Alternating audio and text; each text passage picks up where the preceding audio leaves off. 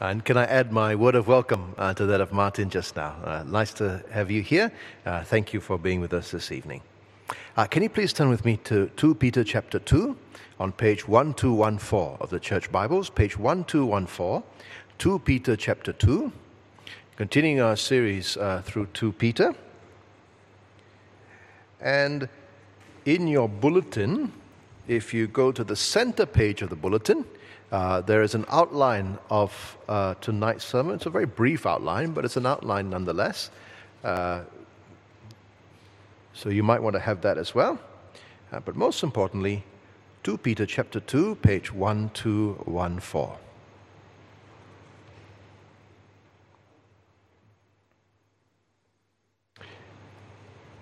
The passage, as we read it just now, we would have seen the passage as a disturbing passage. It's not as pleasant passage as the ones that we had the last couple of weeks, but we know this is God's word, and God loves us, and He is good. And this is God's good word for us to hear, because He wants to warn us and encourage us in His ways.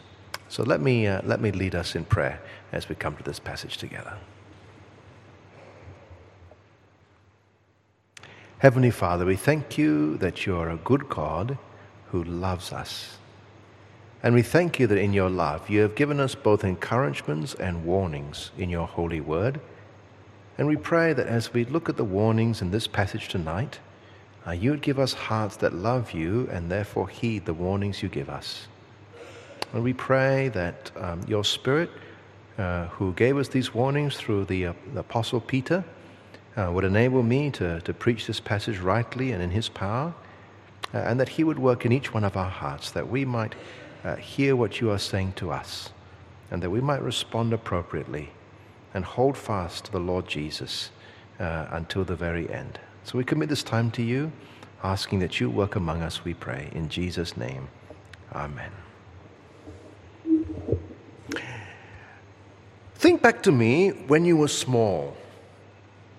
When you were small, did your mother warn you about strangers? Right, for many of us, our mothers always used to warn us about getting into the car with strangers or with strange men or following people we don't know.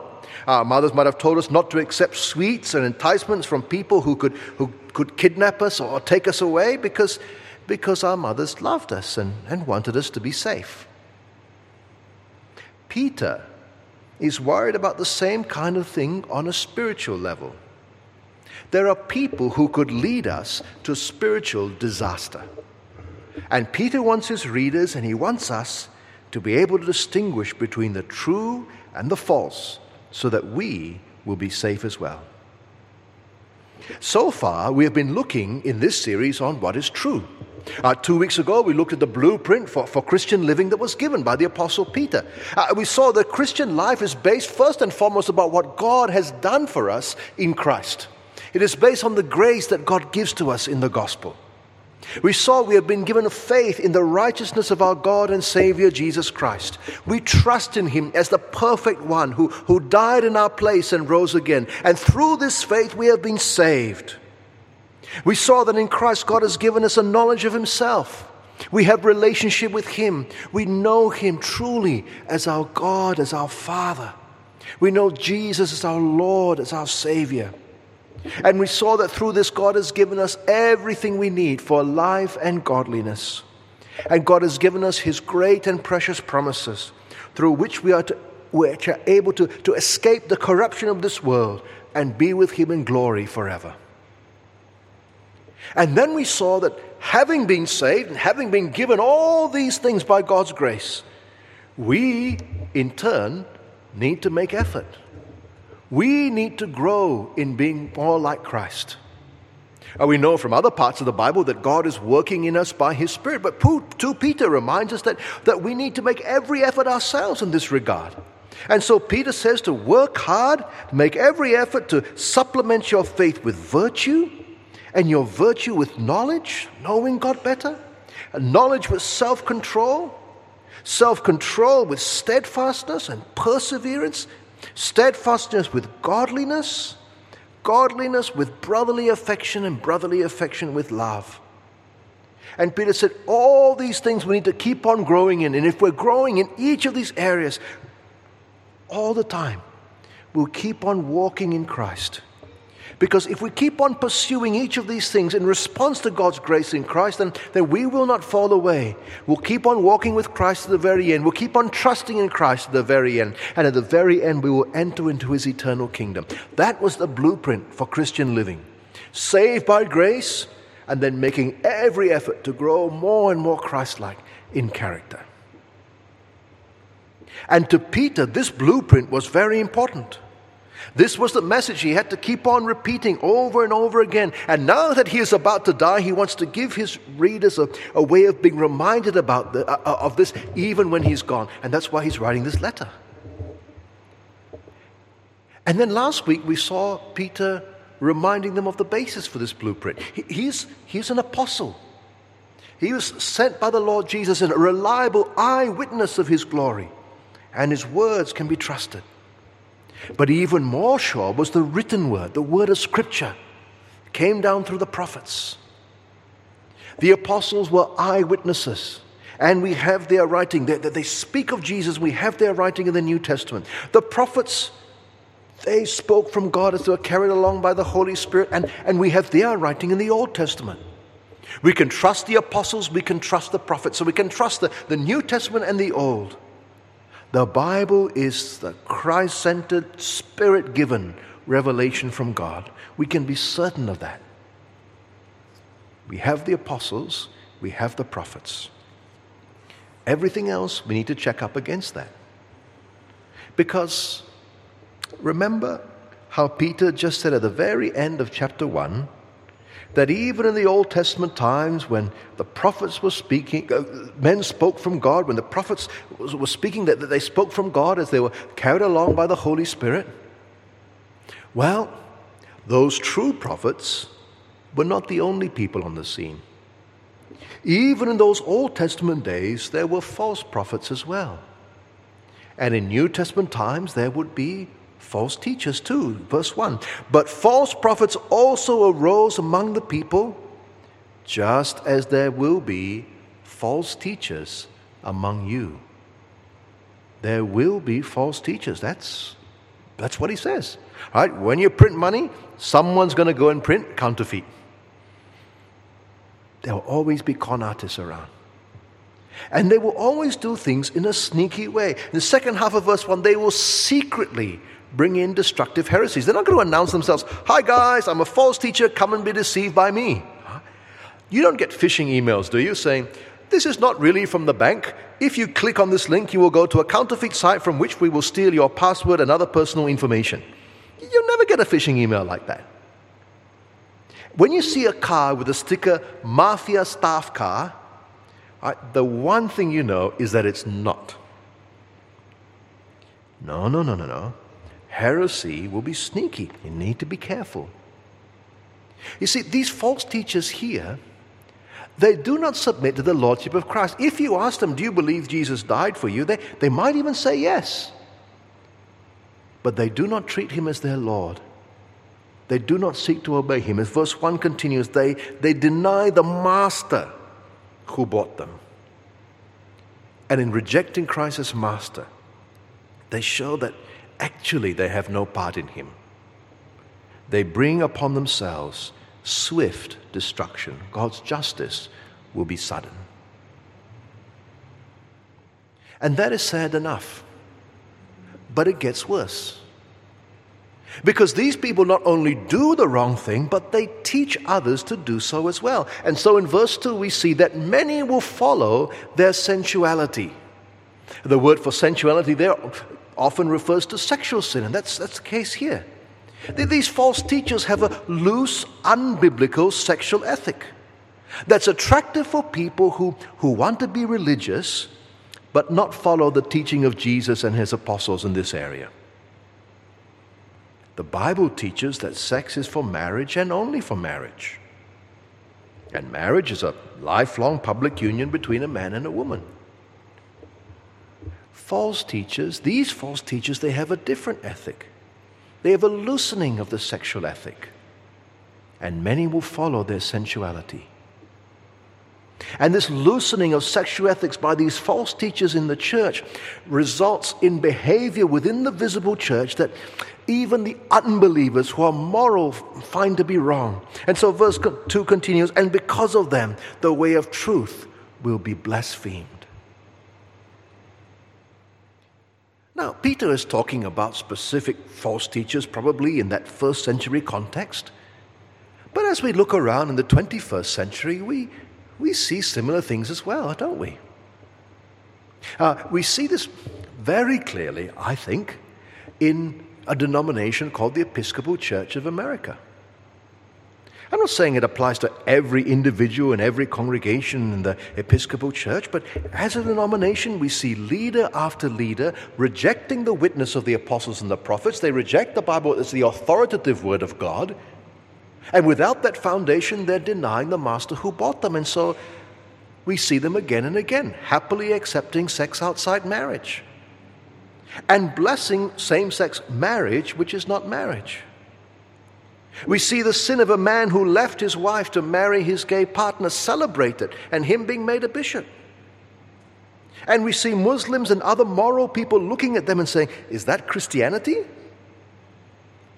And you want to say, no, that's fake Christianity. Do you want to say, don't be like the people who say Rolex watches are no good because they had a bad experience with the one they bought on the roadside in Petaling Street? But they don't understand. What they see is Bishop so-and-so saying such and such, and the way of truth is blasphemed. Now, please don't misunderstand. I'm not saying that when I say that sex outside of marriage is wrong, I'm not automatically condemning everyone who has same-sex attraction. Whether you have same-sex attraction or opposite-sex attraction, being attracted to someone who is not your spouse is very different from going to bed with him or her, saying it's okay and encouraging other people to do similar things. We need to support and encourage our brothers and sisters with same-sex attraction to help them not to sin sexually, just as we need to support and encourage our brothers and sisters with opposite-sex attraction to help them not to sin sexually. But what we must never do is to say that sexual sin is okay and to encourage other people to do it. That is what the false teachers were doing in Peter's day. And that leads to God's condemnation. The false teachers of Peter's day were not only sexually licentious, they were also greedy. And because they were greedy, they ended up doing fraud. Look at verse 3. In their greed, they will exploit you with false words.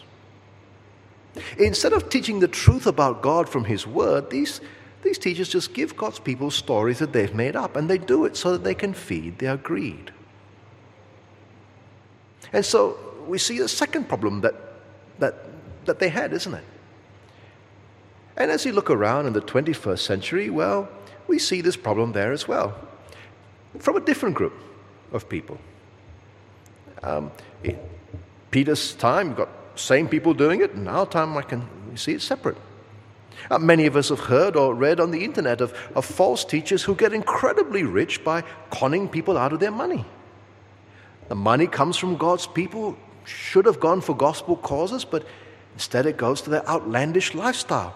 God speaks to them, it seems, and tells them to buy Learjets and to get the people to whom they're ministering to fund this. And they make false promises in God's name. Send me the money, they say. They call it planting a seed, and God will multiply it back to you. And in their greed, Peter says, they'll exploit you with false words. Sexual immorality on the one hand, greed and fraud on another, both fueling this false teaching. But these false teachers will not get away. They will not get away forever with what they're doing. The Holy Spirit says through Peter in the second half of verse 3, their condemnation from long ago is not idle. Their destruction is not asleep. God will punish them. And Peter shows that by looking back at God's judgments in history. In verse 4, he speaks about the fallen angels in ancient times. God did not spare the angels when they sinned, but cast them into hell, or actually Tartarus, the place of gloomy darkness where they're kept in chains until the final judgment. In verse 5, he didn't spare the ancient world. Yes, he preserved Noah, herald of righteousness, with 7 others, but he brought a flood upon the world of the ungodly, destroying everything else. In verse 6, he turned the cities of Sodom and Gomorrah to ashes, making them an example of what would happen to the ungodly. Although in the midst of that, he rescued righteous Lot, who was really distressed by the sensual conduct of the wicked, and day after day was tormented over what he could see and hear. And Peter's point is this: if God sorted out the angels who sinned and kept them for judgment, if God sorted out sinful civilization of Noah's time but saved Noah, if God sorted out Sodom and Gomorrah but saved Lot, then verse 9, then the Lord knows how to rescue the godly from trials and to keep the unrighteous under punishment until the day of judgment.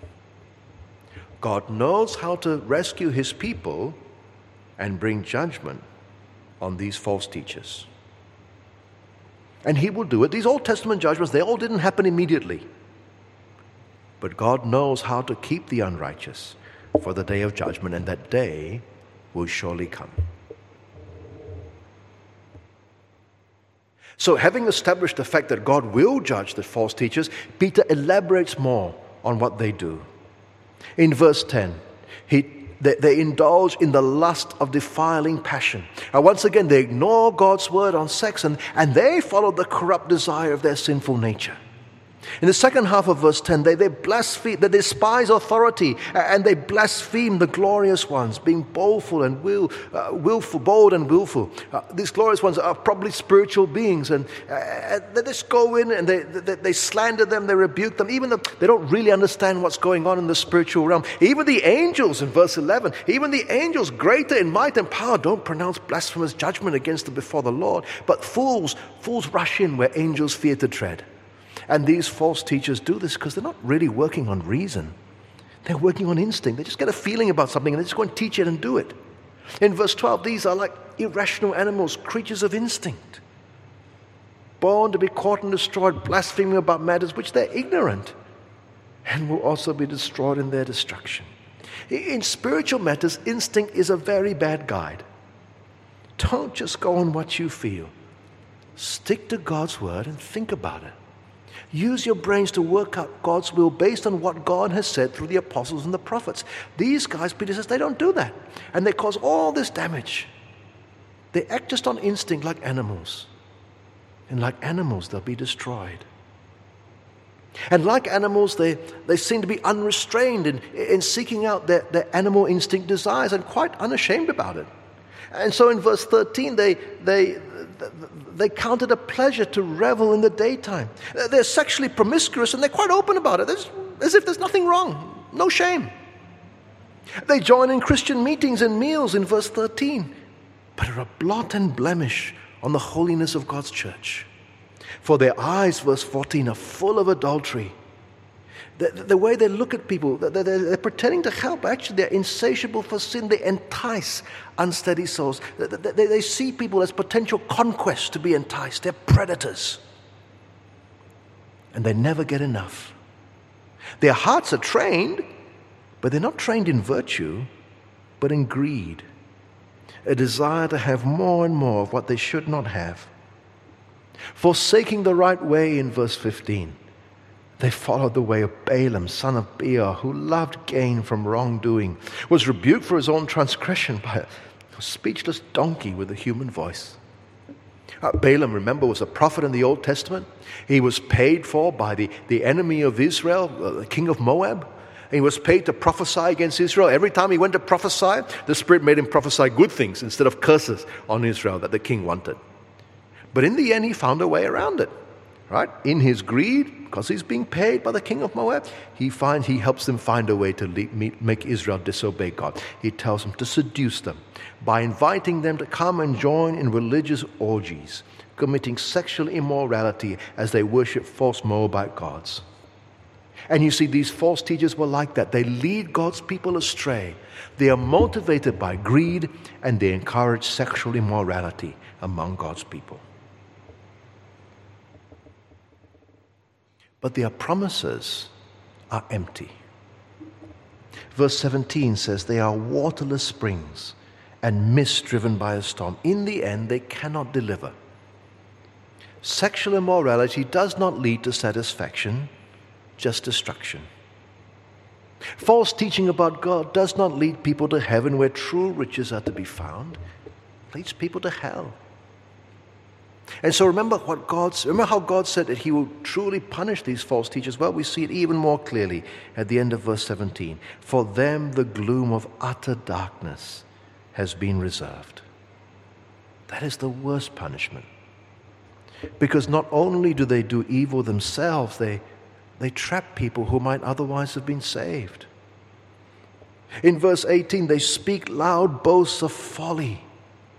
They entice by sensual passions of the flesh those who are barely escaping from those who live in error. People are just coming to know about God, and instead, they're just coming into the church, and instead, they're enticed by the confident assertions of these false teachers who appeal to their lust by giving them a license to do whatever they want with their bodies, maybe even with them. They say, come and join me in liberty. But actually, verse 19, that's not liberty. That's not freedom. What they bring them into is slavery to corruption and depravity, and leave them worse off than they were before. For, verse 20, if after they have escaped the defilements of the world through knowledge of our Lord and Savior Jesus Christ, they are entangled in them again and overcome, that last state is worse than the first. There's only two things worse than not knowing God in the first place. The first is having some knowledge of God and then turning your back on it. It would have been better for them, verse 21, never to have known the way of righteousness, than after knowing it to turn back from the holy command delivered to them. It's worse to know Jesus as Lord and Savior and then deny his lordship and live like a pagan. It's like in verse 22, a dog returning to its vomit and a pig after washing itself going back to wallow in the mud. That is spiritual disaster. And that's what Peter wants us to avoid. But there's one thing that's even worse than that. And it's being a false teacher. It's twisting the truth about God into a distorted, counterfeit teaching, enticing other people to get entangled in the sin and corruption that they were just escaping, teaching people to live by their sinful desires instead of by God's word. In ancient Israel, the false prophets were executed. But Israel was a picture, a model, a shadow of God's eternal kingdom. And in the reality, in the new covenant, it's even worse. It is the gloom of utter darkness that is reserved for them. The deepest hell. For they are responsible for the eternal destruction of other people. Friends, God has given us this warning, not just to scare us, but because he loves us. He wants us to be careful. Do not get kidnapped. Do not get sucked in by false teachers. Do not swallow everything people tell you. There will be false teachers of all sorts who will come and try and lead people astray. But don't be too discouraged. It's actually not so difficult to be safe from false teachers. It's not so difficult to tell the true from the false. And Peter tells us how.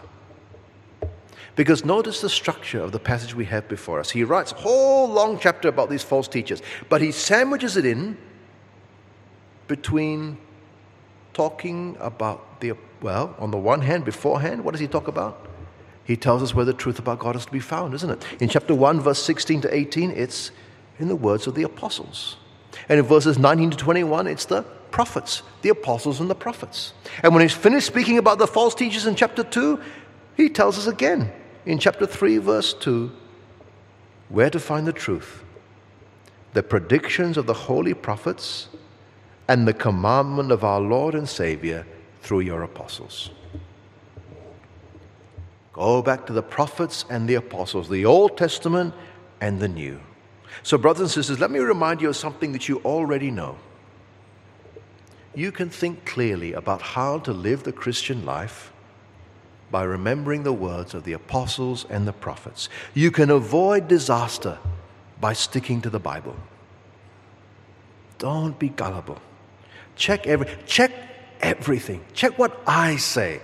Don't just trust my word for it. You keep on checking whatever I say according to the Scriptures. Know the Bible more and more.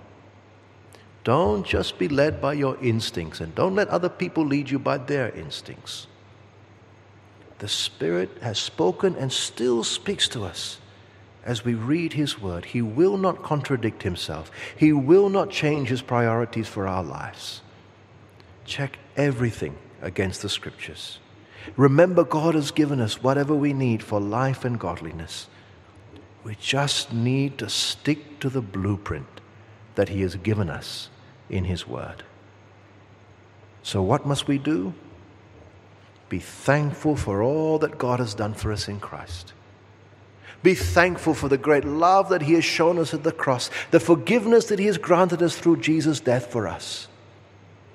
And then work hard to grow more and more like Jesus in the way we live, growing year by year in obedience to His Word.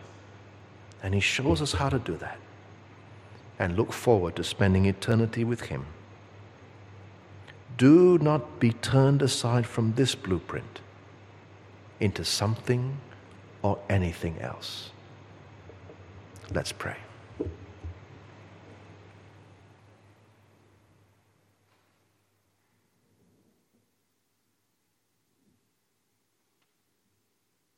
Heavenly Father, we thank You that in Your love for us, You give us the warnings that we need to hear so that we can be safe from false teachers and false teachings. And we pray that You give us ears to hear these warnings. And we pray, Heavenly Father, that You make us a people who so love You that we love Your word and seek to obey You. Make us a people who are all so grateful for what You have done for us in Christ, who seek to grow each day and each month and each year in the virtues and characteristics that you have called us to make every effort to grow in. Make us people who are discerning, who will test everything according to the words of the apostles and the prophets that You have given us in the Scriptures. And make us a people who are faithful to You all the way to the end. Preserve us, we pray. In Jesus' name, amen.